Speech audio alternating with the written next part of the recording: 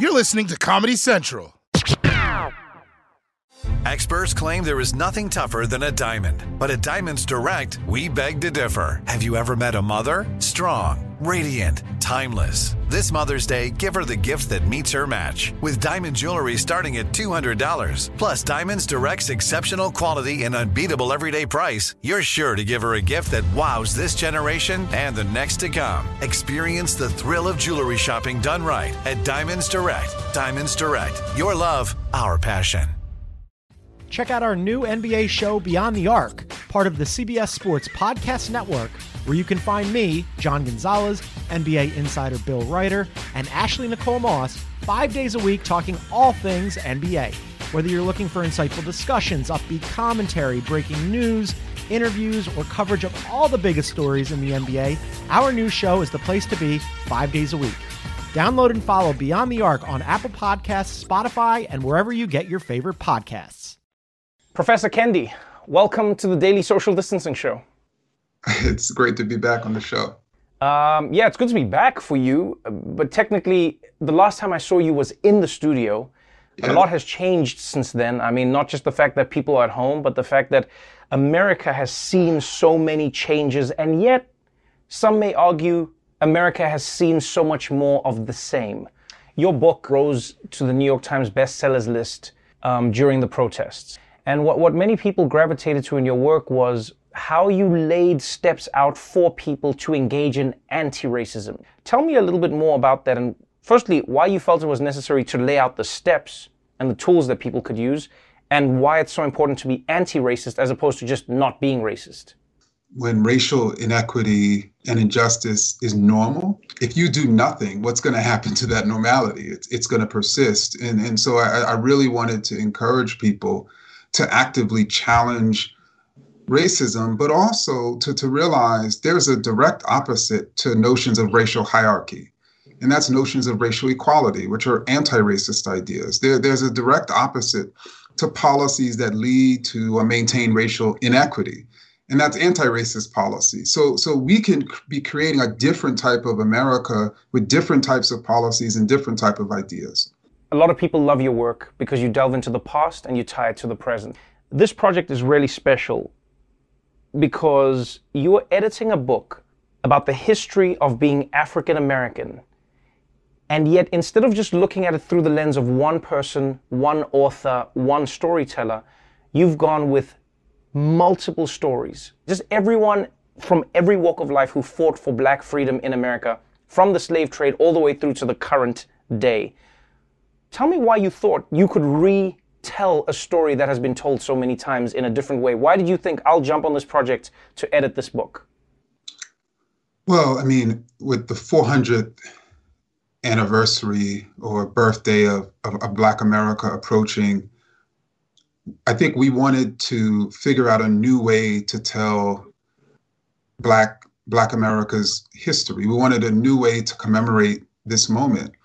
And one of the oldest racist ideas is this idea that we're a monolith, that there is not incredible diversity within Black America. And also, African American history has traditionally been written by a man, oftentimes a Black man.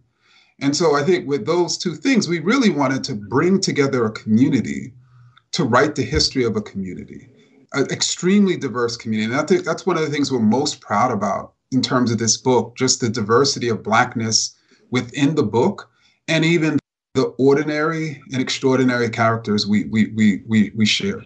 When you look at those stories, do you ever wonder what your dream is for the end goal? Sometimes I'll be talking to friends who will say, what is like your definition of white privilege? And I say, just for me personally, I go, for me, white privilege is you have the opportunity to fail on your behalf and succeed on your behalf and your behalf alone. You know, if a white man launches a rocket to the moon, that's what he did. You know, if a white man shoots up a school, that's what he did. If a Black person launches a rocket to the moon, then, I mean, these niggas be launching rockets. Do you know what I'm saying? And so I wonder what your idea is as a professor who studies race. What are you hoping that we get to? What place do you hope to see us achieve? Well, it's ironic you speak about that individuality, because I think in the introduction to 400 Souls, I wrote about how we're not able as Black people to be individuals, right? And so certainly for me, that would be an end goal. But I also think, justice, equal justice, for all peoples, just something as simple as when I see a member of public safety or a police officer or whatever we would have in the future, I don't feel scared. Right. When I haven't done anything wrong, I'm not going to certainly feel scared. Or something like I walk into a place to apply for a job, and I don't have to look twice at what I'm wearing, how I'm going to speak, because that's not really going to matter, especially if, I have the qualifications. I've always wondered, when I traveled the world, I'd be lucky enough, my comedy would take me to different countries. I was always intrigued by how Black people specifically would be treated differently when they were not the Black of that country. Like Black Americans would come to South Africa, and oftentimes, whether it was shopkeepers or, just people in the street, they'd be like, oh, you're a Black American, you're very, very different. Sometimes even Africans from other African countries would come and be treated differently. The same I would notice in America. Is there something in the story of race that is also tied to the history of how the country has treated the people of that race in the country? I think so. I think race and racism is simultaneously global and national. In other words, you can see similar trends across the world, but each of those trends, each of those policies, and each of those racial constructions are distinct to the nation. But what's also consistent is pretty much every nation in the world argues that they're not racist towards Black people. Yeah, you see that across the board. Whether it's, the South African apartheid government or through to the US, no matter who it is, people go like, no, we're not racist. We just do these racist things to these people. There's a new administration in the White House. Many people feel like this is a new opportunity for America. Joe Biden has said on multiple occasions that racism is going to be at the forefront of his agenda, which has drawn him a lot of criticism. What would you hope that he would actually do, that could move America forward in achieving that racial equality? Well, one thing he's doing with the coronavirus is he continues to say that he's going to put science before politics.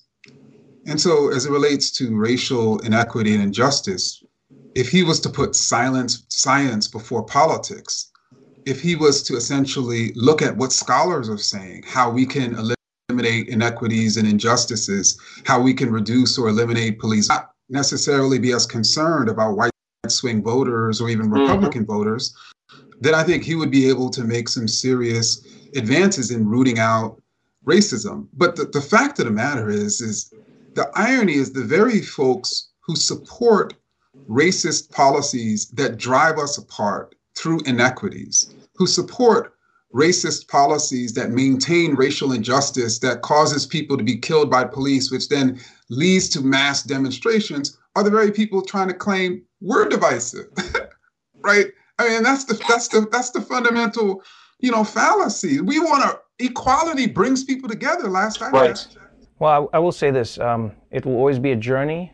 It'll always be a challenging one. But having somebody like you and people like you who are writing some of the most amazing works to help us figure it all out, I think helps every single day. So thank you so much for joining us on the show again. Thank you for editing this amazing piece of work, and I hope to see you again. Thank you so much, Trevor. The Daily Show with Trevor Noah, Ears Edition. Subscribe to The Daily Show on YouTube for exclusive content and stream full episodes anytime on Paramount+. Protect your dream home with American Family Insurance. And you can weather any storm. You'll also save up to 25% by bundling home, auto, and life. American Family Insurance. Get a quote. Find an agent at amfam.com. Products not available in every state. Discounts may not apply to all coverages on an auto or home policy. Discounts do not apply to life insurance policies. Visit amfam.com to learn how discounts may apply to you. American Family Mutual Insurance Company, SI, and its operating companies, American Family Life Insurance Company, 6000 American Parkway, Madison, Wisconsin. Check out our new NBA show, Beyond the Arc, part of the CBS Sports Podcast Network, where you can find me, John Gonzalez, NBA insider Bill Reiter, and Ashley Nicole Moss 5 days a week talking all things NBA.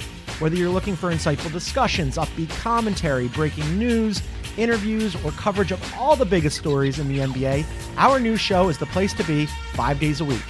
Download and follow Beyond the Arc on Apple Podcasts, Spotify, and wherever you get your favorite podcasts. This has been a Comedy Central podcast.